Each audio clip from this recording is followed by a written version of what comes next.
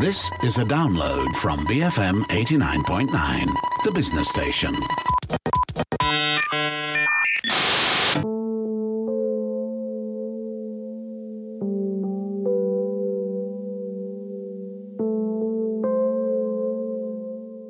BFM 89.9, the business station. My name is Rich Bradbury. Welcome once again to Mattsplained. It's been a bit of an odd year, which is, quite a thing to say immediately after 2 very odd years. And it's about to get stranger as Mattsplained uncovers some more weird science. You know that weird doesn't have to mean horrible, Matt, don't you? Hey, Rich, well, I know that that's something that I've struggled with kind of in the past, so I'm going to do my best. So, good news, everyone. And this really is. It's good news. It's another video from Boston Dynamics showing us how harmless their robo-dog Spot is. We all remember Spot from the videos that show him rescuing people in a mine explosion, not to mention the ones of it dancing with Boston Dynamics humanoid robots that do parkour. Now, in the latest video, the company wants to remind everyone that the dog that they incidentally sell to law enforcement agencies and armed forces isn't just a good time entertainer. In the new spot about Spot, the dog wanders around a factory checking that things are working correctly. It takes readings from machines, it sends them back to the control center, and it even issues work orders to the human workers to come and fix any machines that aren't doing what they're supposed to be doing. And then, of course, it does eventually dance with a worker who's desperate to dance with it, having seen those videos, and wants to try out his Fred Astaire routine with the machine. I mean, don't get me wrong, it's very well shot video. It's very cute. The dance routine is extremely well done, but I still get the creeps from it, Matt. Yeah, I know. It gives you the fear, doesn't it? Yeah. But one place that is calling out for something like Spot is Chernobyl in the Ukraine.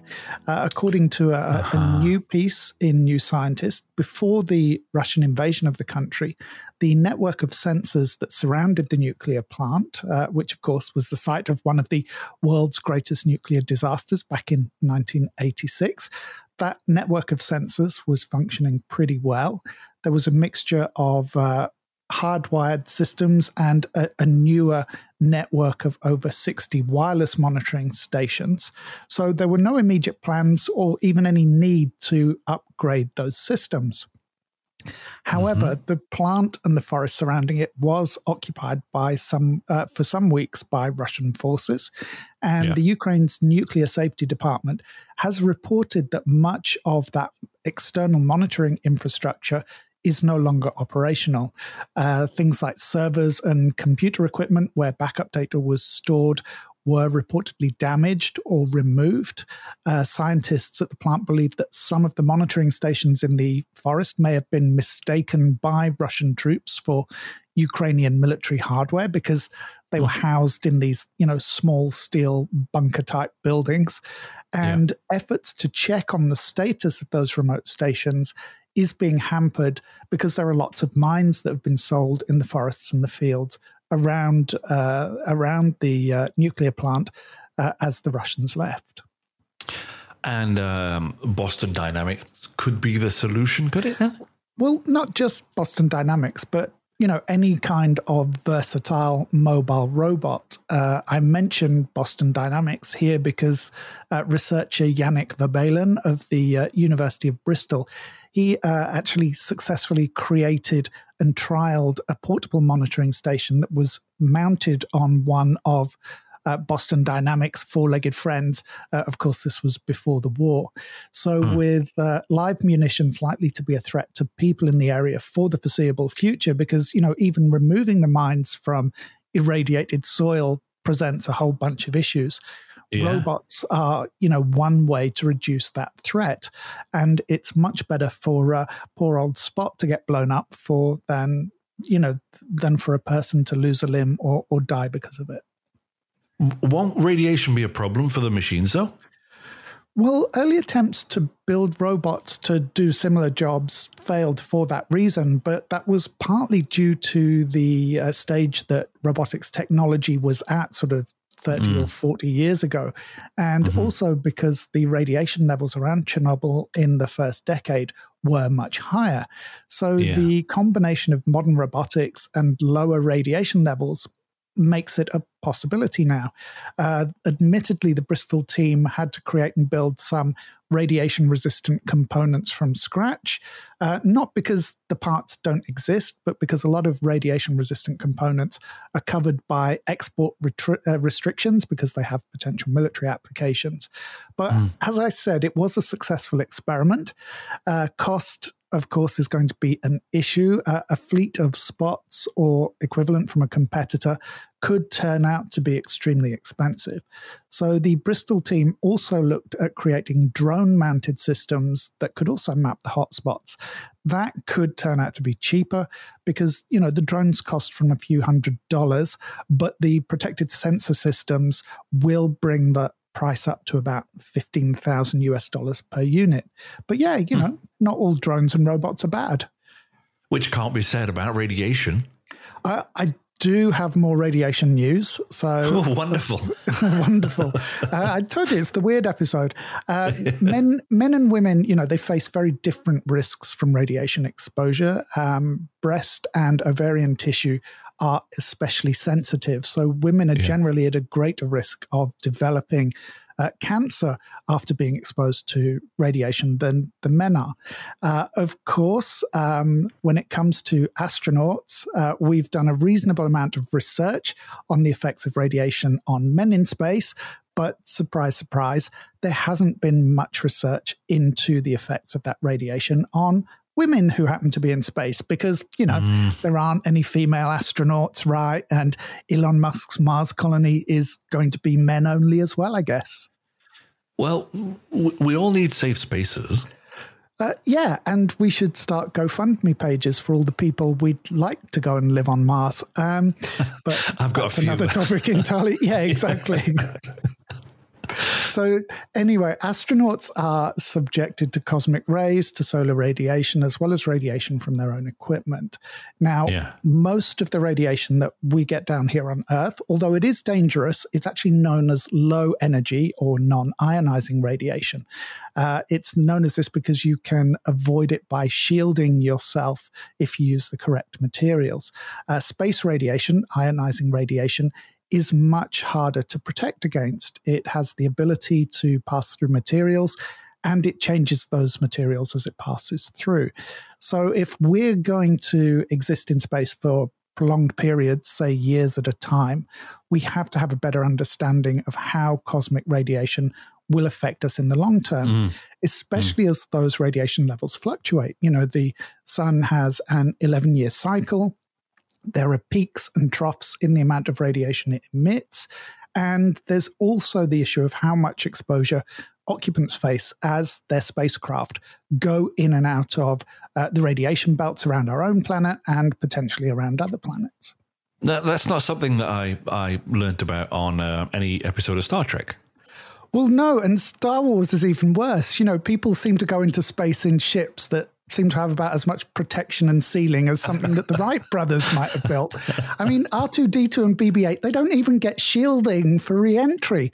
My brain boils if I sleep without the aircon on. Anyway, NASA is planning to include female mannequins on its uncrewed Artemis 1 mission later this year.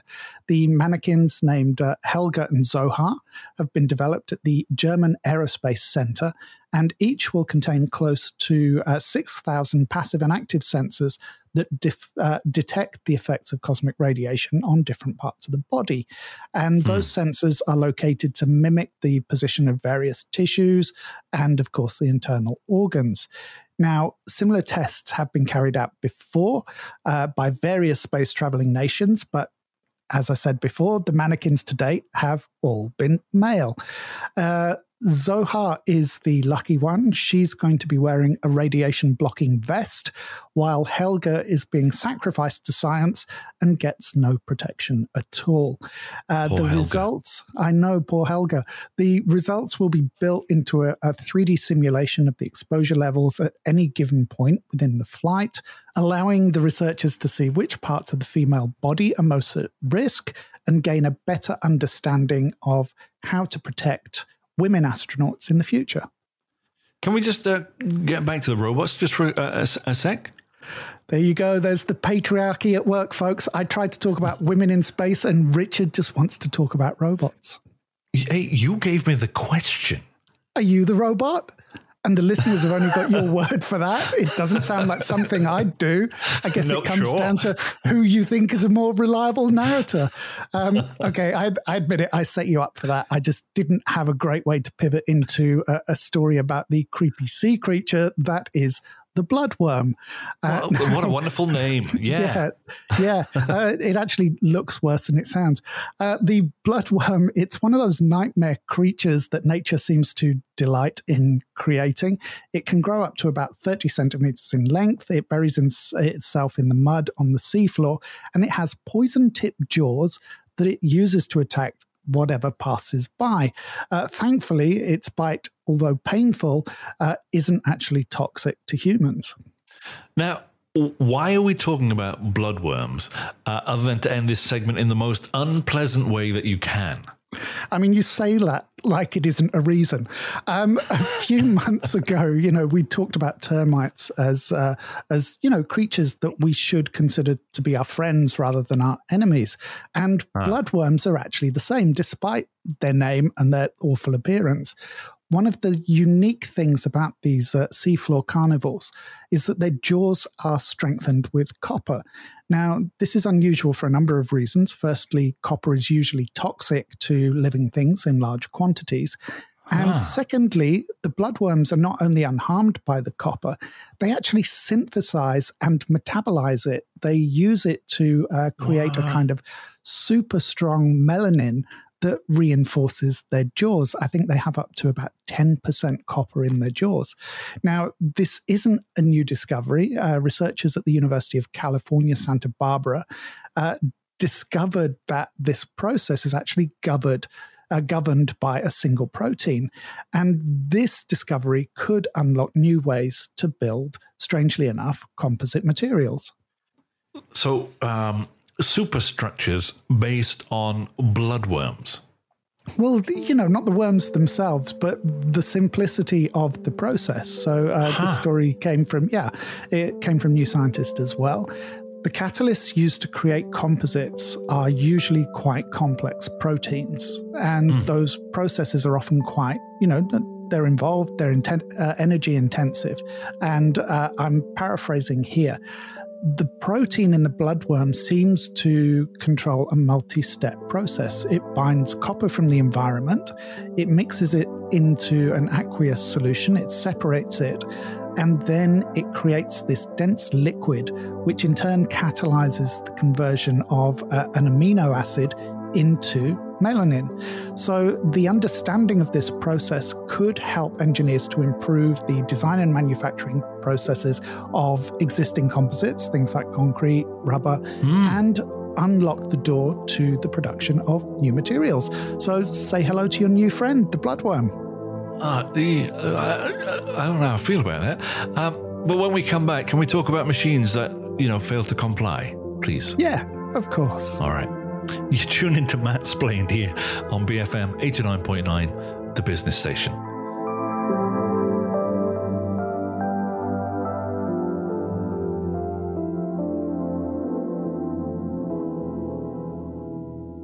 Balanced Frank Medium, BFM 89.9.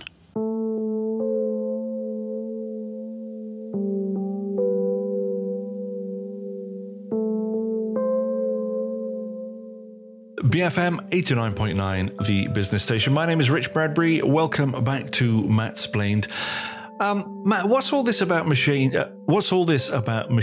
failing to comply? Are these like more robot stories? Well, I like robots. So, yeah, more robot stories. This first one is actually, about self-driving robots, so cars.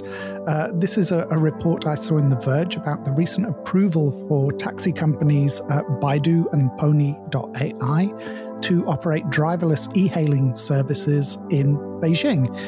Self-driving cars, they've kind of threatened to become the flying cars of the 21st century, even though flying cars are still the flying cars of the 21st century.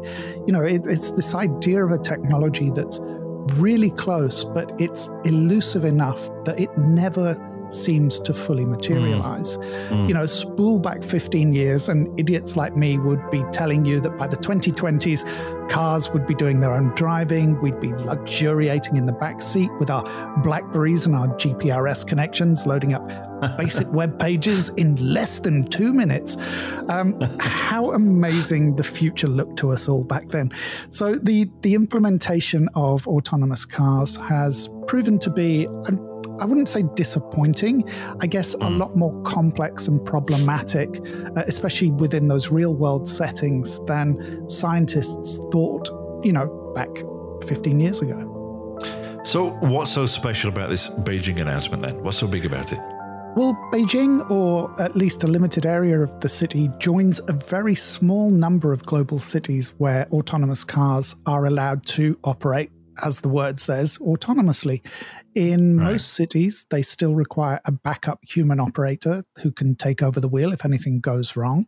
And I think it's mostly a handful of Californian cities where these cars can, ply the roads entirely independently. So both Baidu and Pony have been previously been granted taxi licenses for their, or if not taxi licenses, then operation licenses for their self-driving fleet in Beijing. But the cars had to have a human driver in case of any of those problems. So the new ruling requires that a human supervisor still has to be in the car, but not necessarily behind the wheel, which is kind of a bit weird because I don't know how I'd feel if I hailed a car and it arrived with someone already lounging in the back seat. The license also limits the number of cars to 10 for Baidu and 4 for Pony, and it limits them to a 60 square kilometer area in the Yizhuang district of the city. So you mentioned California as an example of cities where autonomous cars do operate. What are some of the experiences that people who have lived there have had? On the whole, I think it's been okay, but when there are mishaps, they're often weird, which is why we're including it all in Weird Science. So this first one, it's not a California example. There was a case in Arizona about a year ago where a Waymo taxi blocked a road after becoming confused by a traffic cone. That's happened to me. Yeah. I know. It happens to us all. Yeah. Especially, those of us have been undergraduate students on a night out. Traffic cones are very confusing on those nights. More recently, there were complaints from the residents of a quiet cul-de-sac in San Francisco who claimed that up to 50 Waymo cars an hour would drive into the street and then have to U-turn. They said there were even queues of autonomous cars waiting to U-turn. But my favorite is actually from a few weeks ago, also in San Francisco. A car being operated by a company called Cruise was pulled over by police who noticed that its headlights weren't on. Did it talk to them like Kit? I'm not sure if we're allowed to make Knight Rider references anymore. I think the statute of limitations has expired on the relevance of that show until, of course, someone does the... Yeah, well, someone will reboot it for Netflix, of course. But, the story itself was interesting because the cops clearly had no idea what to do. They see this car with no headlights on, they pull it over, they walk up to it, and they can't even open the doors. Everything's locked. In the end, I think they called the company. They spoke to a handler. But it raises all sorts of issues about road regulations and the way that they're enforced. The company Cruise, it announced that it has an educational video to inform law enforcement on how to interact with its vehicles. But even that's weird.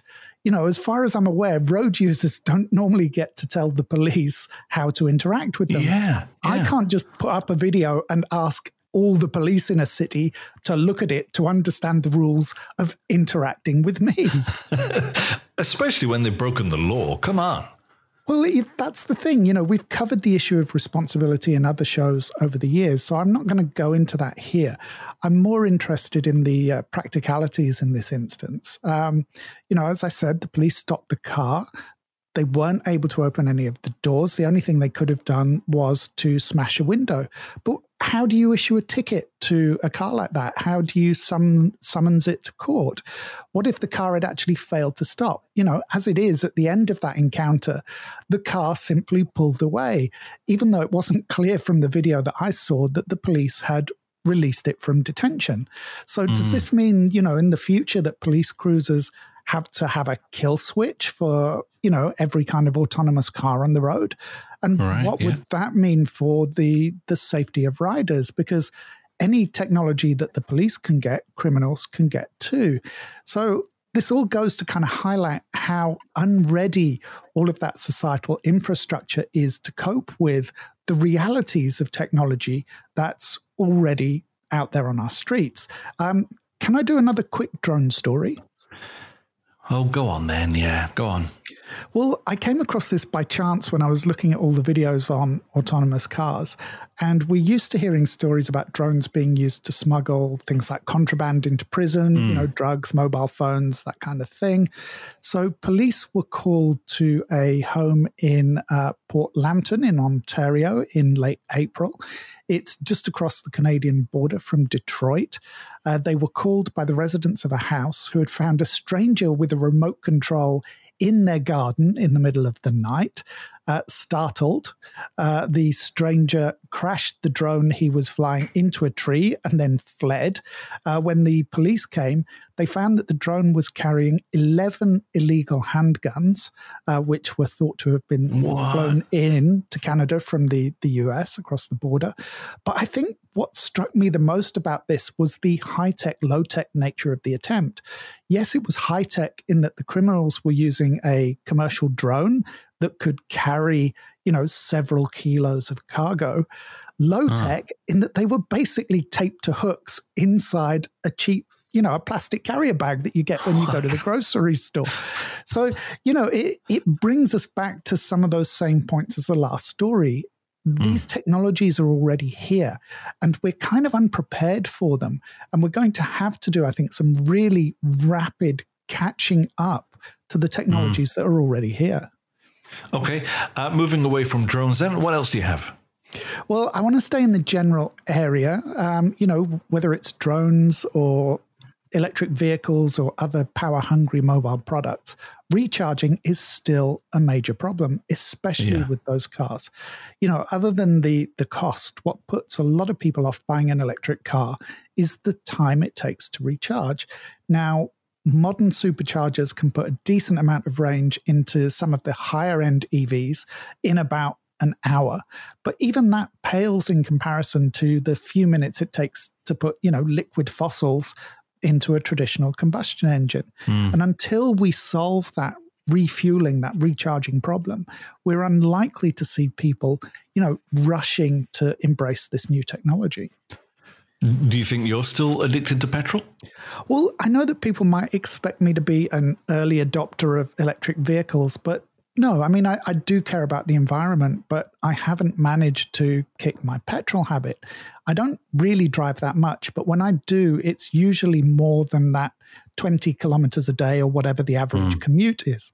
And I would probably use about 80% of the battery capacity just running my AC at the Arctic temperatures that I need.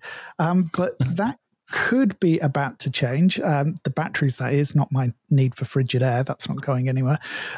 This is another story from New Scientist. This is researchers from the University of Science and Technology of China in Hefei. They have devised a lithium-ion battery which can charge to about 60% in 6 minutes. The batteries, that's pretty good. The batteries were tested as charging from 0 to 60% in under 6 minutes and to 80% in under 12. They didn't test to 100% because a lot of car manufacturers recommend that you only charge the batteries to about 80% to keep them in peak condition. But 12 minutes, to me, that still seems like a long time to be sitting at a charging point. But I think that 6 minutes, that seems, not unlike the amount of time that we already spend filling up with petrol. That's right. And to be clear, this is technology for existing lithium-ion style batteries? Yeah, in the sense that it isn't an entirely new type of battery. We've reported in the past that in terms of capacity and efficiency, we're already pushing the boundaries of both in terms of lithium-ion power packs. For technologies like electric planes and flying vehicles, we are going to need more powerful, lighter batteries. So this isn't about increased capacity. It is about charging the technology that we already have and charging it faster. So they achieve this by changing the internal structure of the battery. Lithium-ion batteries are quite slow to charge because the solid anode of the battery tends to have a random distribution of particles. The particles are usually made of graphite. The team in Hefei overcame this by creating a more structured anode, which arranges the particles pretty much in order of size. To what end? Was that a polarity joke? I don't know. I mean, I'm not an expert in this kind of stuff. Again, I'm paraphrasing from New Scientist because there's a lot of dense sciencey stuff here. This allowed them, this approach allowed them to tweak the density of the particles in the batteries. This is known as the porosity. They used a higher porosity at the top of the anode and a lower porosity at the bottom, so that overall the average was, just normal. This enables them to charge faster. I don't really understand why. In my mind, I'm imagining some top to bottom pouring type thing, like a cone or something, but I don't know if that's accurate in any way or it's just a creation.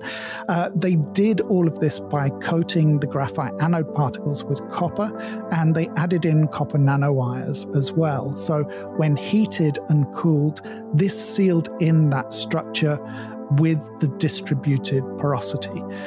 They've noted that the construction and the heating and cooling process could add extra cost to finished batteries. What kind of increase in cost, we still don't know.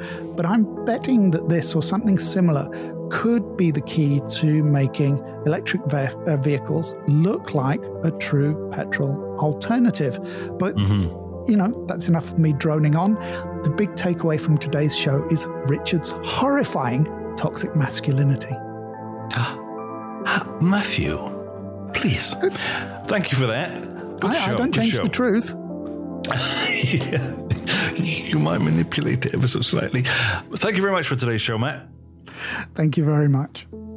Now, as usual, folks, you, of course, can find Matt on Instagram and on Twitter at CultureMatt, or subscribe to the Culture Pop newsletter on Substack for more information about these shows.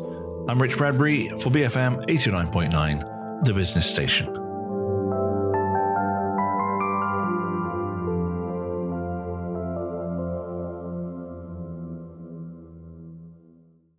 Thank you for listening to this podcast. To find more great interviews, go to bfm.my or find us on iTunes. BFM 89.9, the business station.